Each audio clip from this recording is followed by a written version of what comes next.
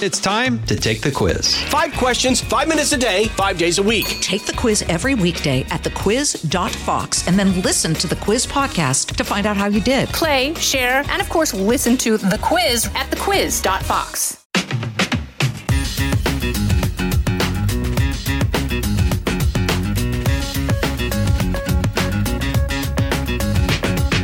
Welcome to the Jason on the House podcast. I'm Jason Chaffetz. Really appreciate joining us. We're going to have a discussion with somebody you may not know. You may know him really well. You may be a family member, but you know what? I think you're really going to enjoy this because we're going to be talking to Steve Womack. He is the congressman from Arkansas, somebody I spent quite a bit of time with in Congress because I really did just enjoy his company. He has served the great state of Arkansas for quite some time, served in the National Guard overseas. He's just a wonderful human being. I may disagree with him. You may disagree with him a little bit politically here and there, but not much because he's just a wonderful human being. And I think our discussion will bear that out. So I appreciate that. We're going to talk a little bit about the news. We're going to highlight the stupid because there's always somebody doing something stupid somewhere. And then we'll get right into the conversation with Congressman Steve Womack. But a couple thoughts on the news. And I want to, as the news kind of, you get to digest it more and more. You react, immediately. But then as the facts kind of filter out a little bit more and you get more clarity, you can see through the fog, you can see different angles a little bit better. Some things become even more offensive. That's the case with a couple of things, 3 things actually that I want to mention. Number one is what happened in San Francisco. Gavin Newsom, the governor of California, used to be the mayor there in San Francisco. And remember how they cleaned up the streets? It's as if the street sweeper went through. They got rid of the homelessness. They cleared the streets. Just where the political leaders were coming, Xi Jinping was coming to town from China, so they had to clean that up. President Biden was going to be there. Even Gavin Newsom sort of joked about the fact that, when friends come over, you straighten up. He said something to that effect. But I think it's even more offensive now for the longtime business owners and residents. There was a story on foxnews.com about the den of homelessness that has returned. In many ways, it's worse. It's as if the people of California, the Americans who pay their taxes and live there, and they pay a lot of taxes in California, they're just not as important to the political leaders there in California because the homelessness, the crime, the other things, it's returned full-fledged as if the other event never happened. They didn't use the world leaders coming to town as an excuse to make a fundamental change and then fix the problem. Oh no, they put window dressing on it and now they've gone back to their old ways. And the more I look at that, I just think how sad it is. I was born up in Northern California. I lived there only until I was about 7. But they've destroyed that place. It's just not the happy, idyllic place that I remember when I was just a little kid. Next thing that's out there are these schools, these Ivy League schools. The more I just sit back and look and digest the idea that these leaders were given a week's notice to think about the answer about what a Jewish student or other ethnic minority might feel like on the campus of an Ivy League school, and asked a simple question about genocide, right? Genocide is killing people. If people were marching and calling for the extermination or killing of a particular ethnic group or religious group, that's unacceptable. Now, they hid behind it's free speech and we have to look at the context. But that's inconsistent. You had Mike Pompeo, the former Secretary of State, was invited to go speak. I believe it was Harvard, and they got canceled. Why? Because he had conservative thoughts. But this is far beyond that. And I think what's happening now is that particularly people of Jewish descent or Jewish relatives or Jewish blood, whatever you want to call it, are now recognizing there is no home for them in today's Democratic Party. that the Democratic Party of old used to be able to say, hey, we're liberal. We, all comers. You can say what you want to say. We're going to protect your free speech. But now today's Democratic Party has morphed into, but only for certain protected classes. If you don't fit our mold of what we think you should look like and what you should think, then there's no home for you.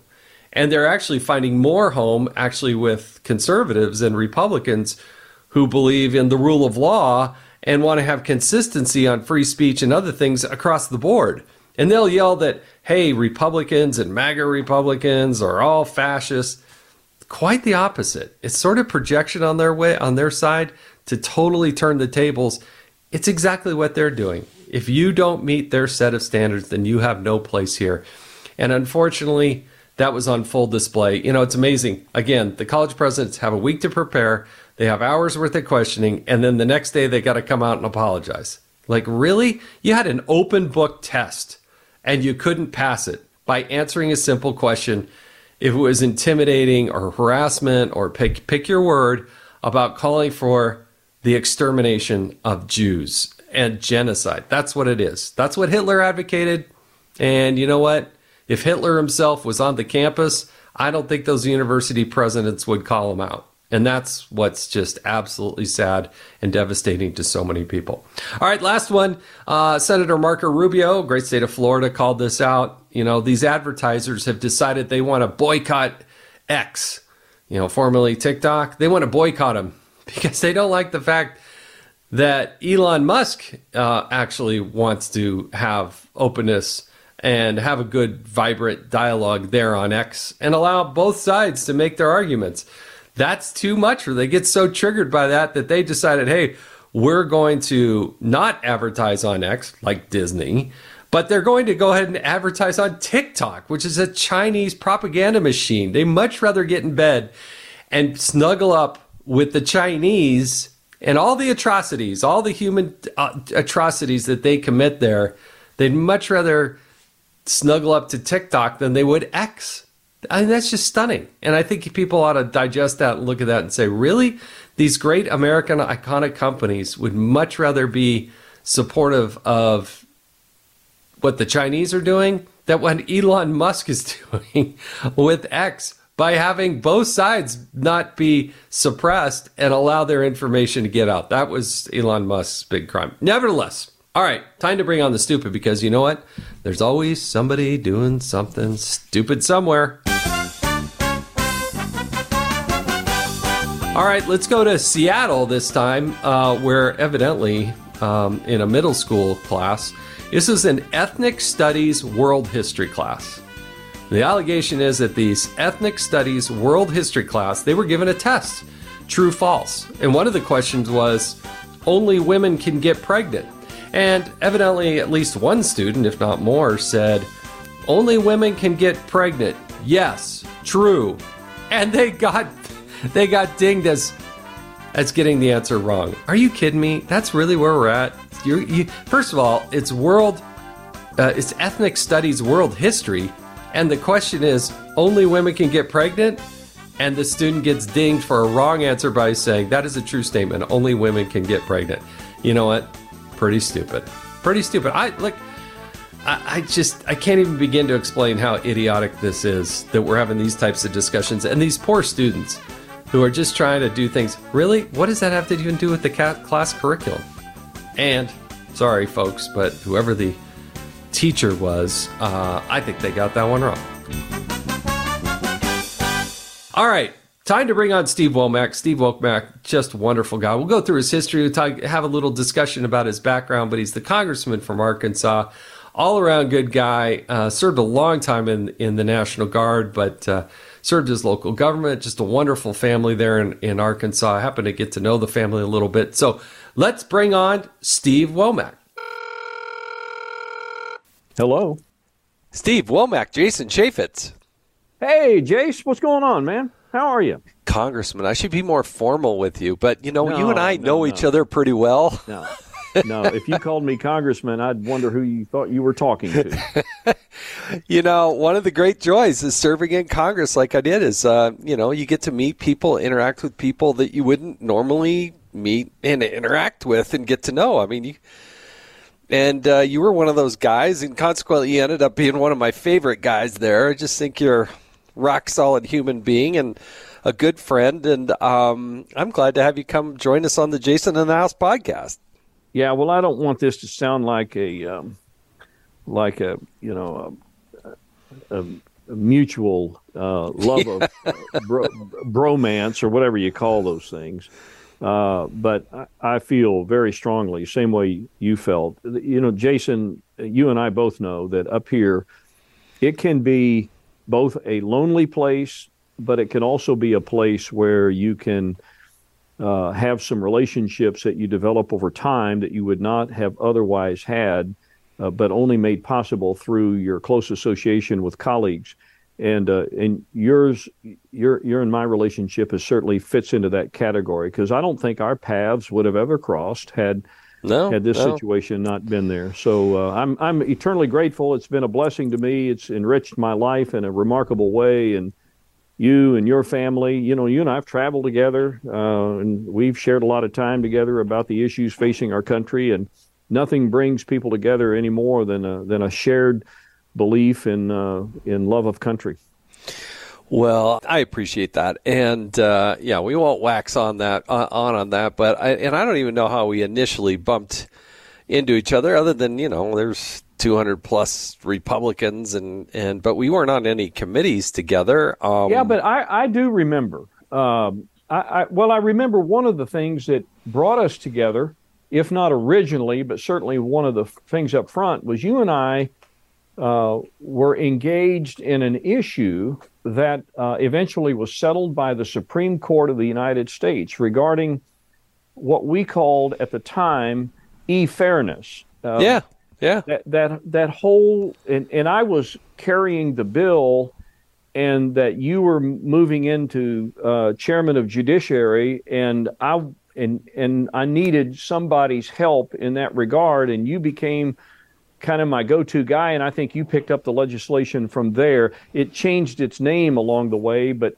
it was all about fairness in retail sales. And like I say, the Supreme Court fixed it, but you and I conspired on the legislation that we were trying to move through that would have done that if the Supreme Court had not been successful in its deliberations.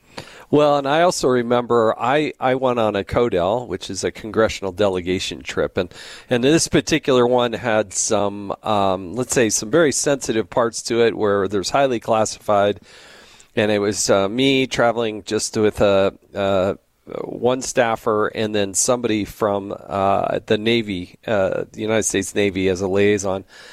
When you travel overseas like that, usually have one of the branches of the military escort you and take you through and help you with all the logistics of travel and security and getting in and out of country and whatnot. And I went to a place there down Sinai, in Egypt, and I walk into this, and I can't remember the exact name of it, but I walk into the building and kind of the reception, and instantly you kind of look up on the wall of people that have helped command that post, and there's your picture, and it was right there, and I was highly impressed. Well, that was about 7 or 8 months of deployment in the southern tip of the Sinai Peninsula at a place called Sharm el-Sheikh. Yeah, Sharm el-Sheikh. Yeah. South Camp is where the U.S. battalion is located. By the way, the headquarters of the force now is down there. They made some changes, but I had the pleasure the duty and the pleasure after 9/11 to take my battalion to that area where we did the observe and report mission of the multinational force and observers. And I commanded that post, and of course they have my picture up there as a past commander, and you got to see it. I remember you sending it to me, thinking, "Do you know this guy?" And my hair was a little bit darker at the time, not as many wrinkles, but that was a big part of my life. Well, let's go back on that because you've served your country, you served your state, you've done so many things, and you've been serving in Congress, and you play a pivotal role in so many aspects of getting things done behind the scenes. That's what I've always appreciated. But you really, in your heart of hearts, do want to do what's right for the country and get things done. And there's always craziness going on all the time. I mean, we have a segment of the podcast. There's always somebody doing something stupid somewhere, but let's go back. Go back to, and what, by the way, one of the other things I've gotten to know, I got to know along the way was your father, and he even did his radio show back in there. But I want to go back to I was born in, and then kind of walk us through, what life was like, where you were born, how you became you, essentially. Real easy. So I was born February 18th, 1957, on the exact same day that Vanna White was born. Now, I've never met Vanna, but she and I are the same age. Okay, exactly. By the way, she's done a little better over time than I have, but that's another story. Russellville, Arkansas, St. Mary's Hospital, still standing today, out on West Main Street. And right after I was born, my family, my dad was a radio guy, still is. He's 89, by the way, Jason. That's great. Moved to Missouri. So I was an infant, born at Russellville, moved up to Missouri, lived for about 5 years in Higginsville, Missouri, northwest part of the state. Then when I was 5, at kindergarten age, my family relocated to Moberly, Missouri, north central Missouri, just north of Columbia, where my dad became the sales manager at the radio station there. And he was the broadcast voice of the junior college basketball team, the Greyhounds. And I went K through 10 in Moberly. And in 1973, when I was 16, my dad and his boss got crossways over all things, his military service. That was before USERRA and all of the other protective legislation. And he told my dad, you're either going to have to get out of the Guard or, you're going to have to do something else with your life. And Dad was not going to quit the Guard. He had 18 years. He didn't want to lose his retirement. Wow. Yeah. So he left the broadcast business there, and he took us back home to Russellville. So we relocated to Russellville my junior year in high school. I played sports, and we're in the summer, and it's in August, and two-a-days have already started. You're an old football player, and I decided, because it was a new change of scenery and all that, I just probably wasn't going to play, which was breaking my heart. And I was at my grandmother's house out on the Lake Dardanelle, on a August afternoon, and the phone rang, and it was the football coach at Russellville. And he said, hey, let me introduce myself. I'm the football coach, Lewis McCollum, and I understand you've just moved down here from Missouri and you play football. And I said, well, yes, sir. And he says, well, why aren't you out here? And now, how big is his schools? Yeah, how big is this place? It was a AAA school at the time. It now qualifies for 6A. I mean, it's okay. So you had a lot of students. Yeah. Oh gosh, yeah. And here's what this football coach told me. He said, "Well, I expect to see you tomorrow morning at 8:00 here." Yes, sir. And I did. And I played both my junior and senior years. What were you playing? Well, I was a wide receiver in a wishbone formation, which those two, you shouldn't use wide receiver and wishbone in the same sentence, but because we didn't throw much. Yeah, look, you were blocking. They needed your blocking skills. No, actually, we were messengers. We carried the play in and out. Yeah, but you were smart enough to actually remember what the coach told you on the sideline and regurgitate it to the quarterback. I was really good at that. Well, it was Jason. It was one thing. It was either split right or split left, because that's where the receiver went, because you only had one. And it was, everything else was based on the triple option. Right. And the quarterback, he made his read off the end and either handed the ball off or pitched it. Yeah. Now, if you were a running back, it was a little different in that you didn't bring the play in and out, but you were always an option, so you always had to be on your toes. But a wide receiver, nah, not in a wishbone. Yeah. You just go down and block somebody and then go get the next play. What'd you learn from football, though? What did it teach you? Best teaching platform ever, aside from maybe the infantry squad that we can talk about. But because here's the thing about football. It's about 11 people, each with a specific assignment, to go out and block their assignment, be on the right snap count, do all those kinds of things. And then the success of the organization, in this case, maybe the offense, the success of the organization is based on everybody doing their job and being on the same page and an adequate read of what the defenders are going to do, what the enemy's going to do. Right. And so you can apply this throughout life. You can apply it to organizations. You can apply it to competitive business. You can apply it to military. You can apply it along the way. So that's what football taught me. It taught me to be part of a team, that my job as part of the team was vitally important to the outcome, to the success of the team. And then I also learned that you should expect that when you break huddle and you call a play, that the guy on your left and the guy on your right are going to be giving 100%. Yeah. And that's an expectation that I carry with me today, that when I show up for work, everybody in my organization is going to be giving 100%. Now, it changes a little bit when you get to Congress, because then you got too many free agents. Yeah, you got 535 people, and everybody's. Now, growing up, did you have brothers, sisters? I got 6 brothers and sisters. I've got 4 sisters, and two. There's 7 kids. Maybe my math is bad, but that's there were right. 3. Yep. 3 boys, 4 girls, and there were. I do remember this, Jason, like it was yesterday.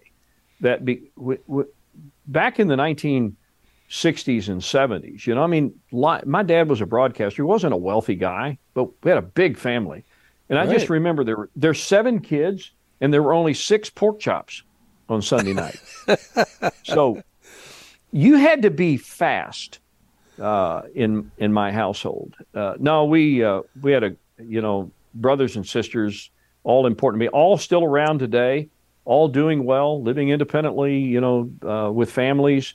My mom and dad are both still alive. My mom fell a couple of days ago and fractured her cheekbone. She's going to be 90 in December. But she was walking my son's dog for him and tripped and fell. Dad just turned 89, still on the radio every day. I've been on his show a couple times. You've been on his show, yeah, and you need to come back on his show. He'd love to have you. But anyway, so things are really good in my family. My grandmother on my mom's side lived to 104. Wow, that's some good genes you got there. And so, Jason, I got to tell you this story. So I go down there. She was in Russellville. I was in Northwest Arkansas. I went down to see her, and my mom lived right down the street from her. So anytime a family member was coming to visit Grandma, my mom would meet us at the nursing home.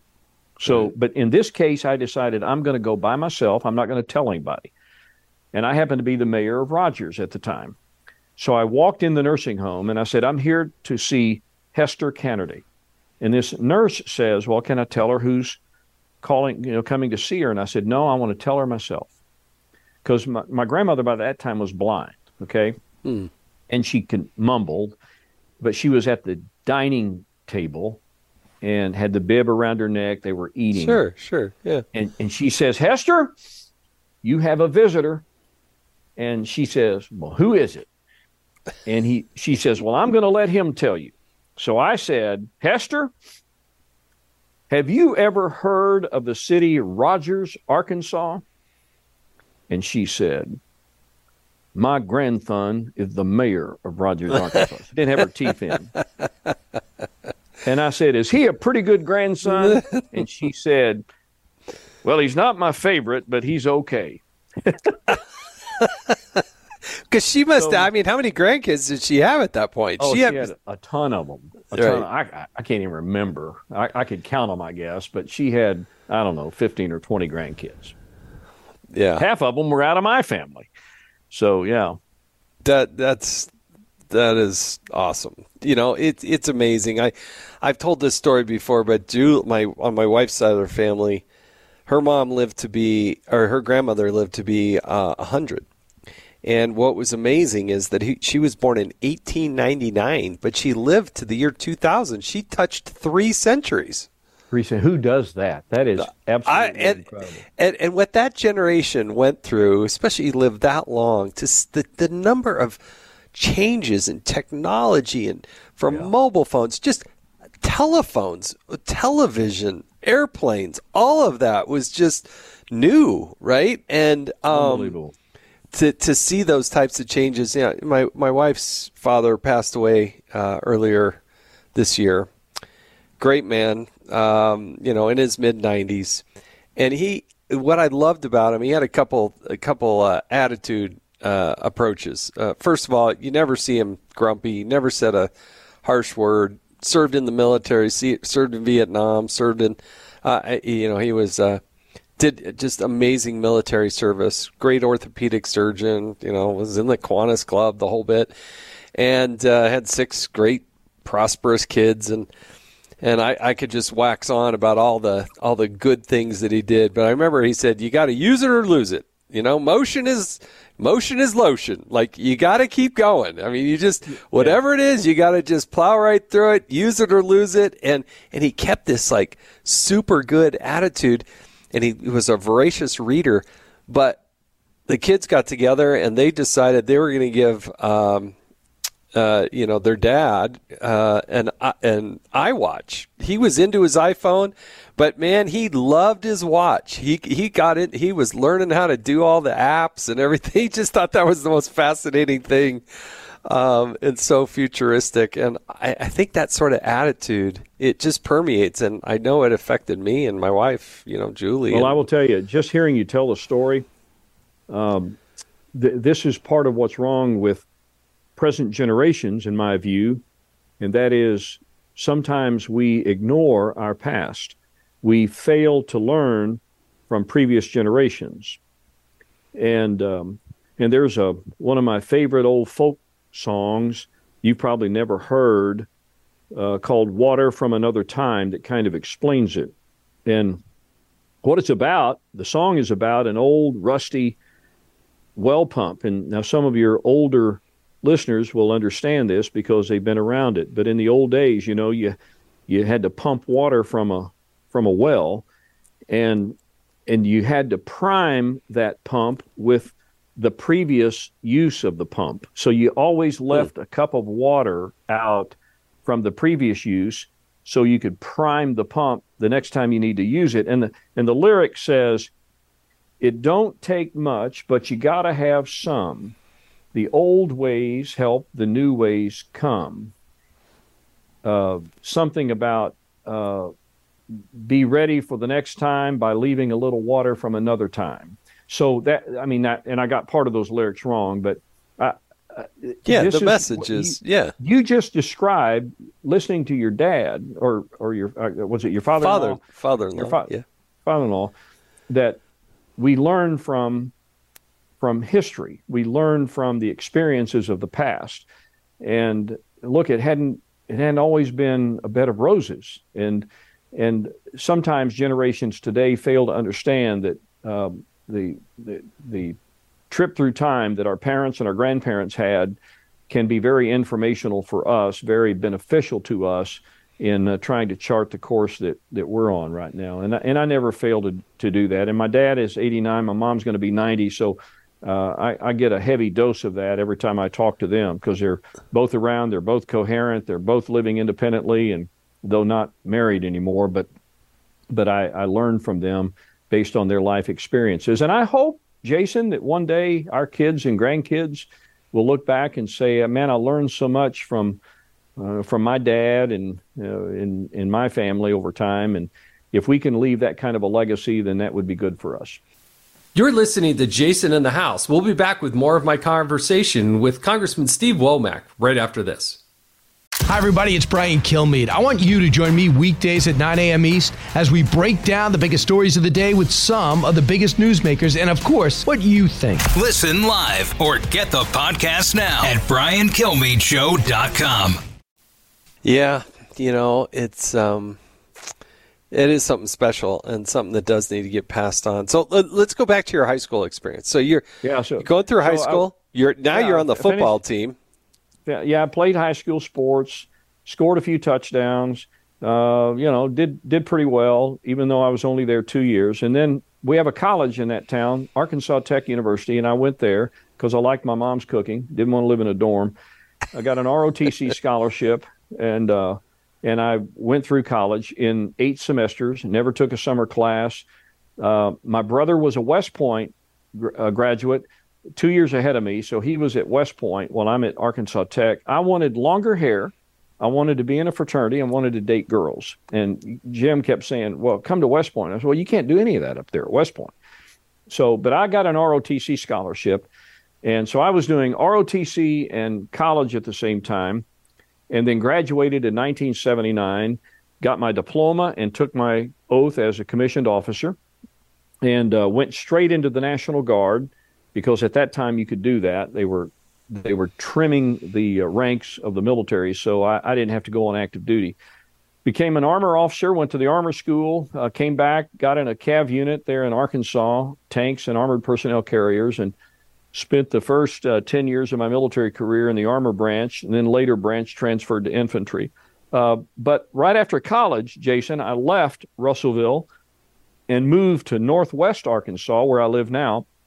And my dad and I founded the radio station that he operates still today. That was November 9th, 1979, when I flipped the switch and put a brand new station on the air. I'll bet you, haven't checked this out, but I think I'm the only member of Congress who has, I know presently, who has flipped a switch that created a brand new radio station. Yeah, and it's on the air still today.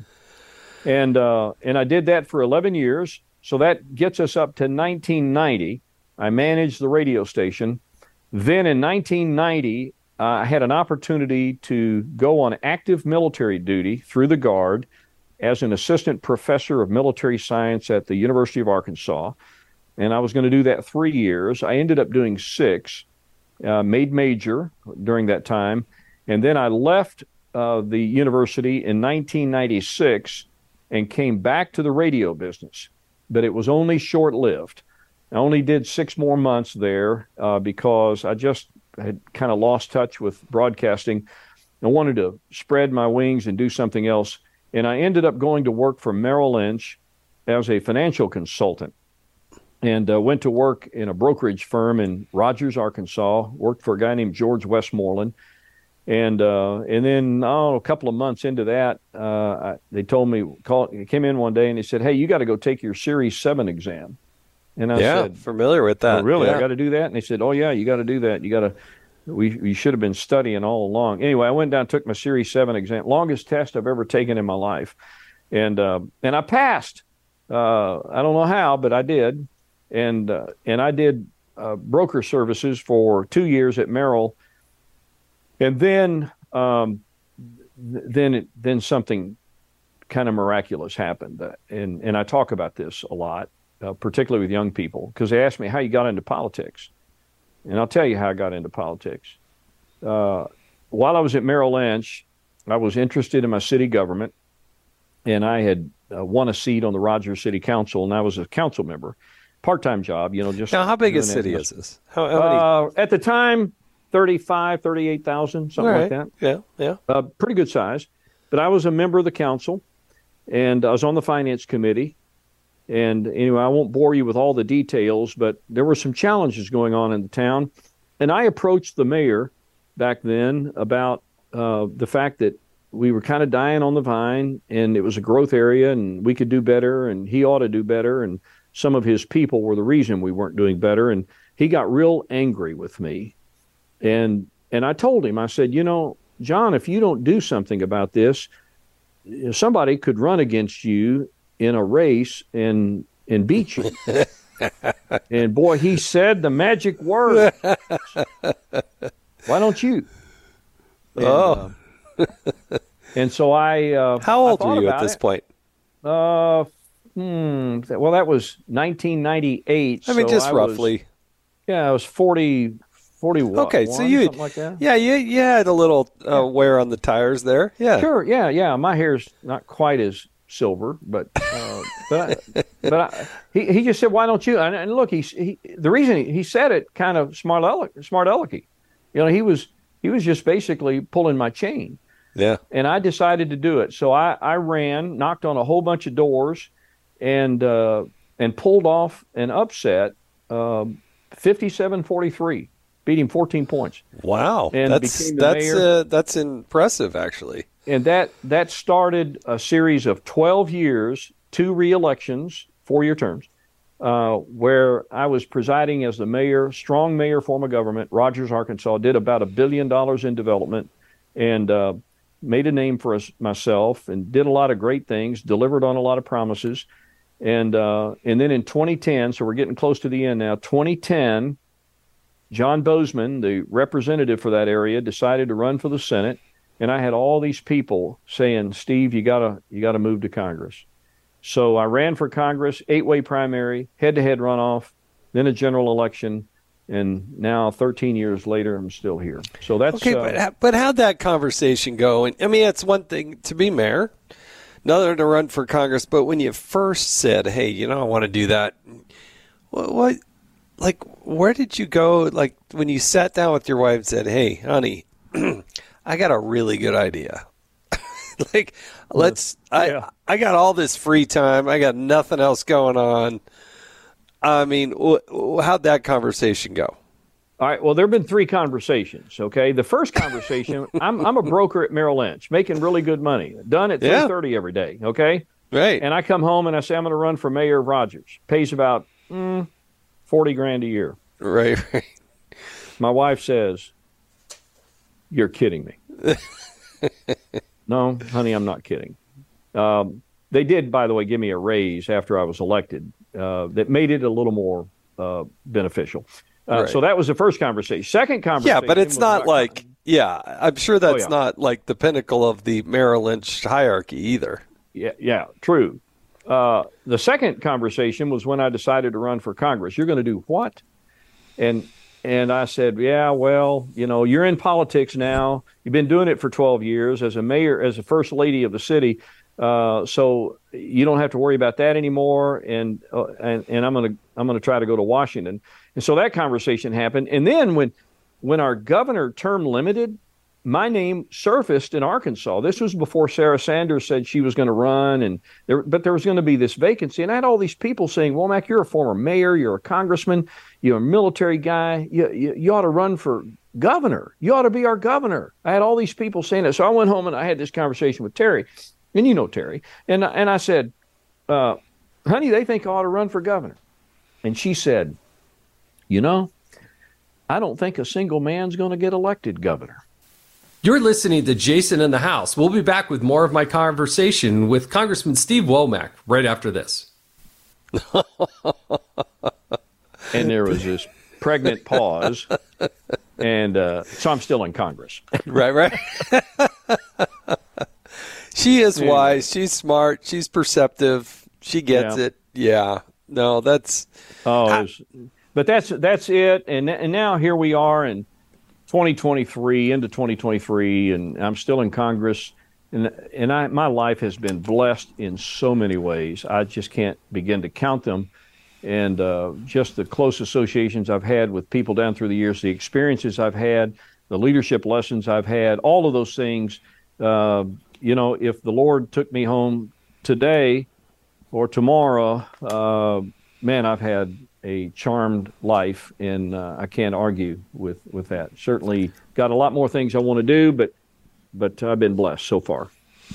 Well, and that's why we need good people. I don't expect everybody to agree with me. That's not the way our founders set it up. If they wanted a glide path for bills that just sailed through and speed was the primary issue and all that.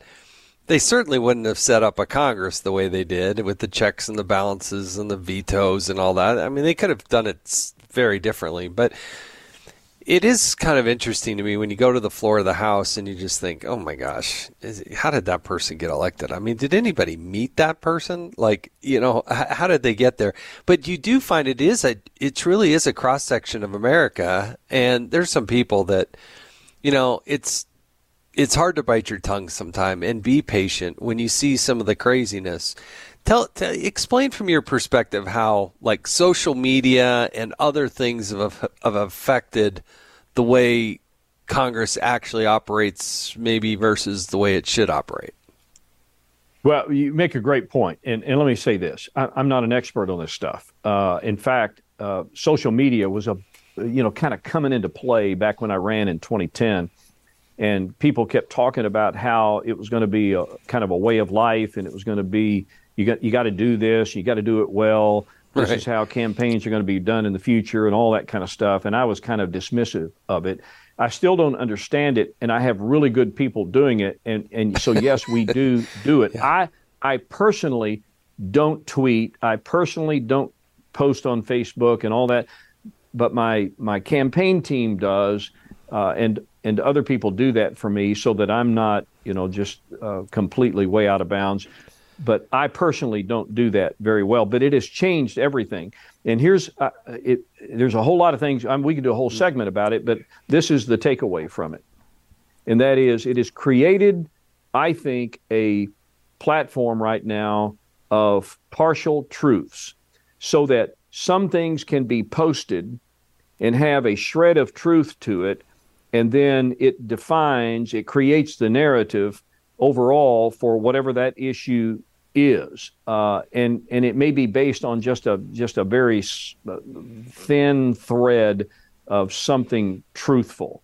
So right. I always say this: I'm a former Rotarian, and if you've ever been to a Rotary Club, you know that they do what they call the four-way test. And the first item on the four-way test is it the truth?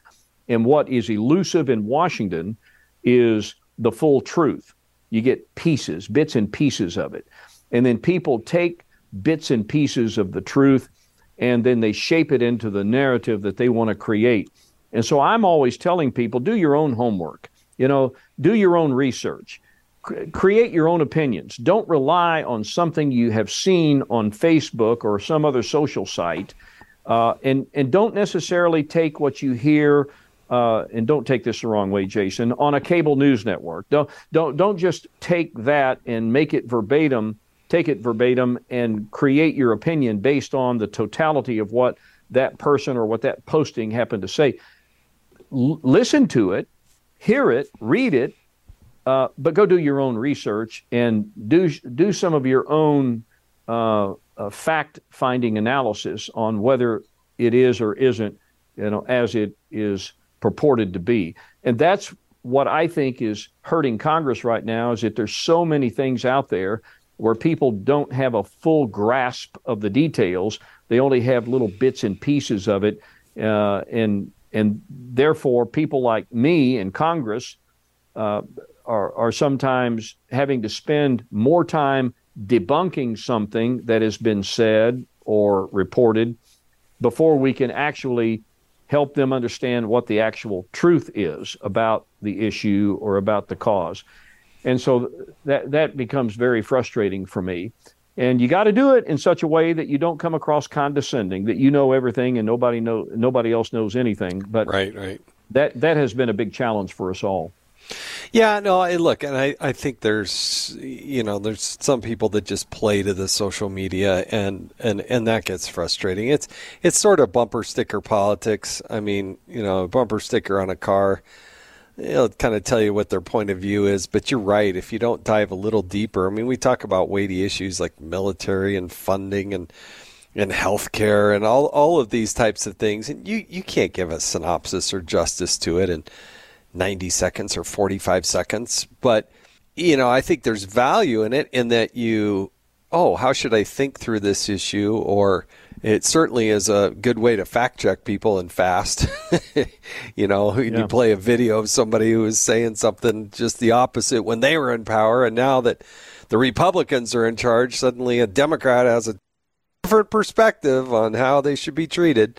I think the other those thing are it's done, Jason, is remember the camera's always on, the recorder's always going.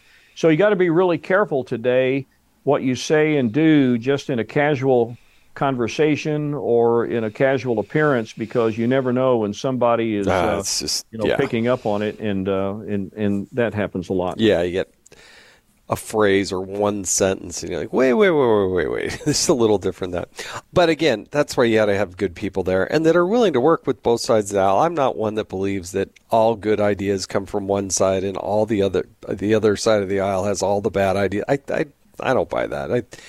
I think you'd be naive to say that you have all the answers, and that's what I appreciate you. You got open ear, but got history in life and experience. Sometimes I have young people say, "Oh, how do I get involved in politics?"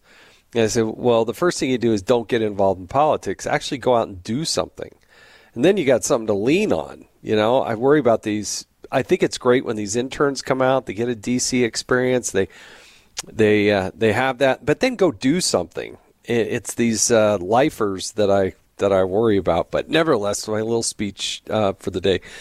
In order to get to know you a little bit better, Congressman Steve Womack, I got some rapid questions I need to ask you as we kind of wrap up here. Let's go. All right, you ready? First concert you ever attended?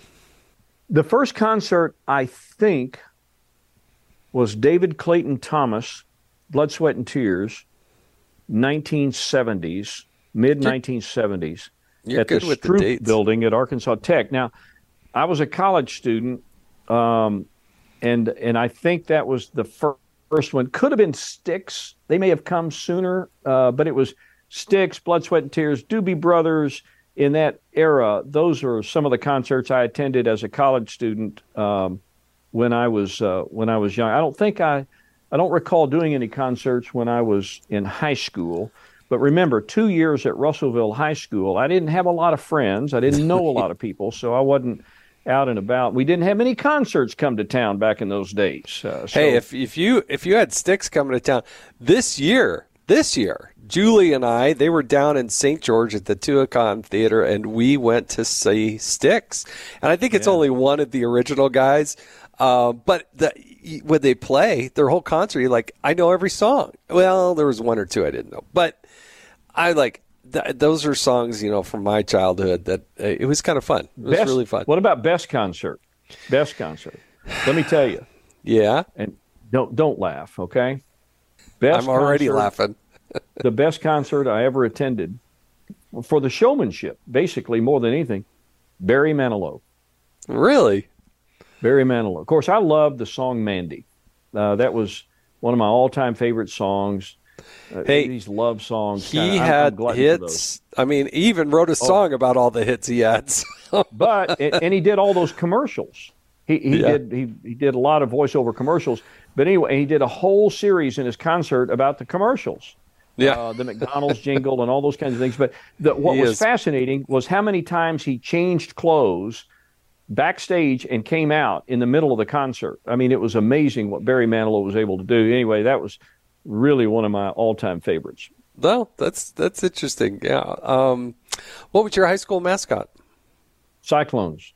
I was a Spartan in Moberly 2 years, and then I was a Cyclone at Russellville. Well, that makes sense, actually. That part of the world, sometimes you hear mascots, and you're like, really? Like, got a lot of Vikings, did you, in Iowa? That kind of thing.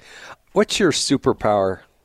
What I mean by that is, what can you do that, I'm pretty good at that? We all have a superpower. We're all pretty good at doing or seeing or thinking of things. But what's yours? I'm pretty good at cards. Oh, I didn't know that. I can play cards. Yeah. I bet you made some money then serving in the in the guard out and about. I bet there's a few card games that were going on. The card games I played were mainly games of strategy and not necessarily poker.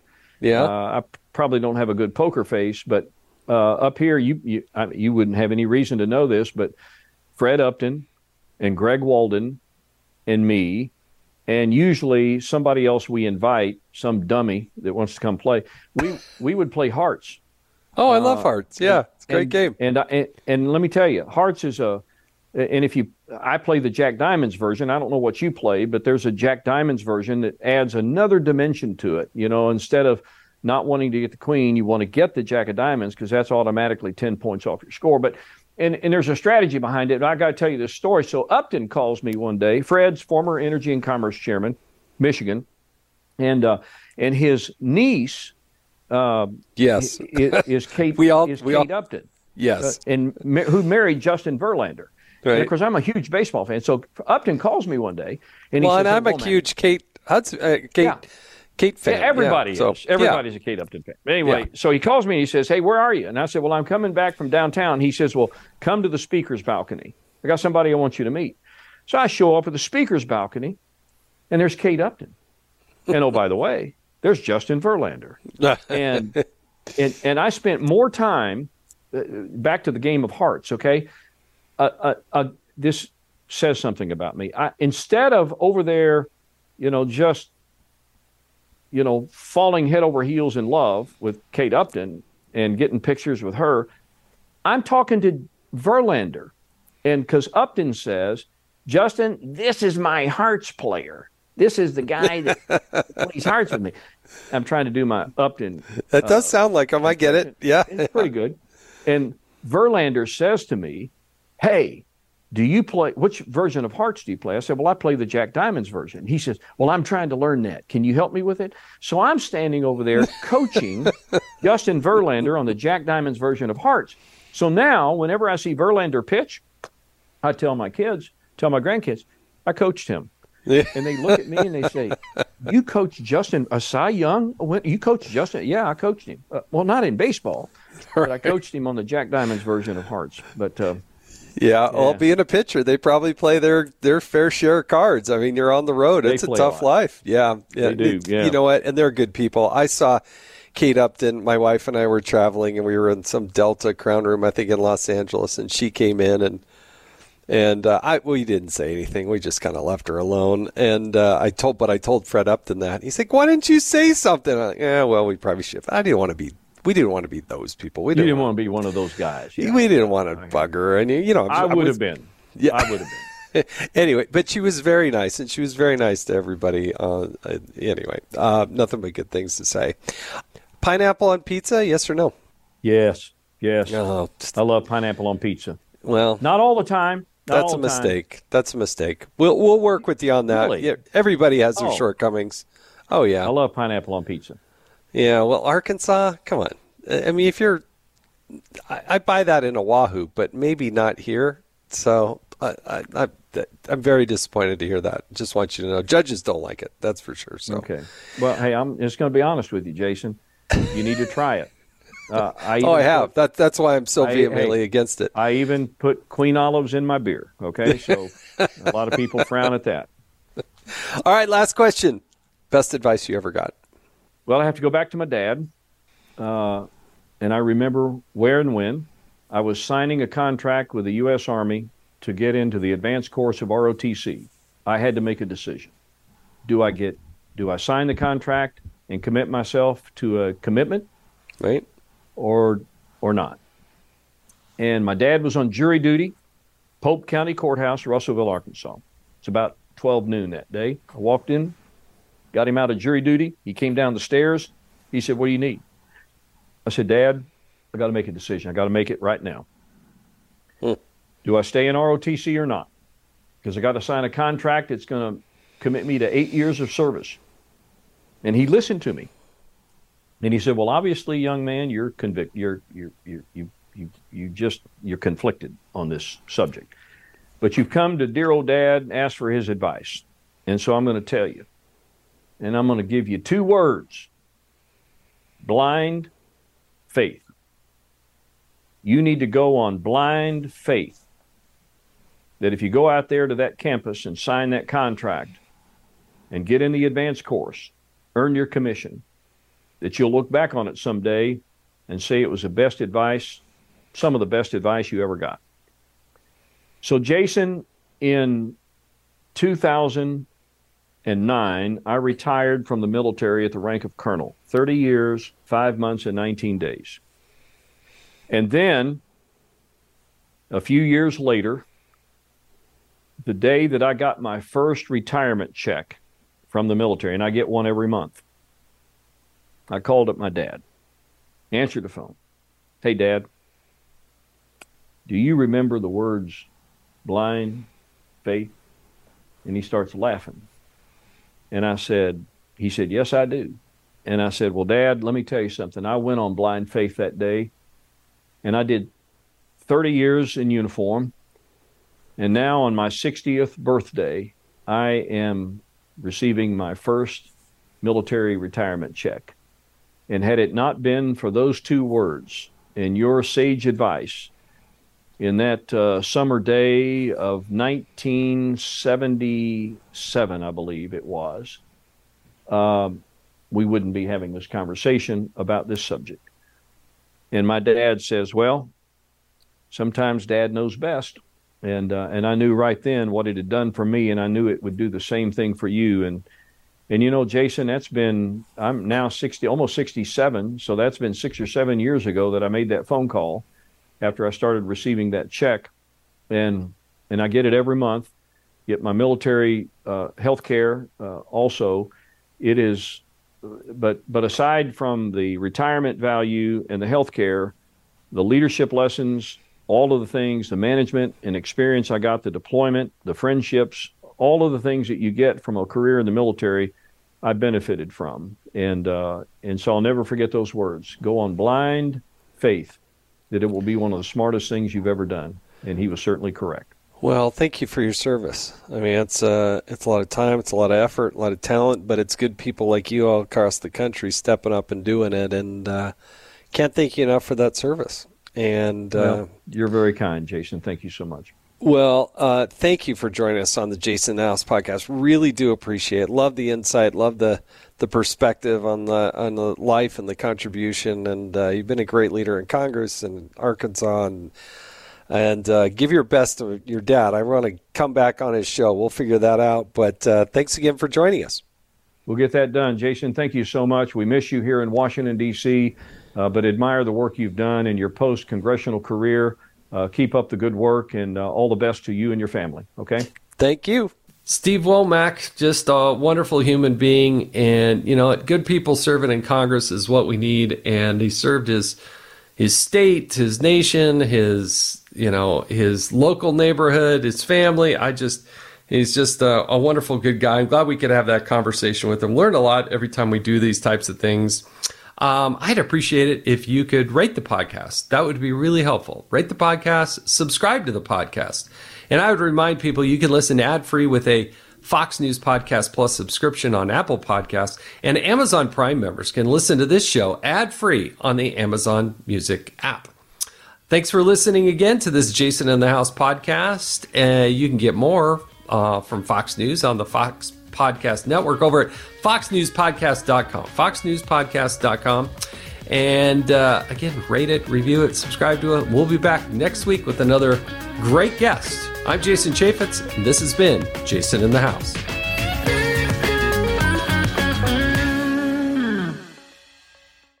Listen to the all-new Bret Baier podcast featuring Common Ground, in-depth talks with lawmakers from opposite sides of the aisle, along with all your Bret Baier favorites like his all-star panel and much more. Available now at foxnewspodcasts.com or wherever you get your podcasts.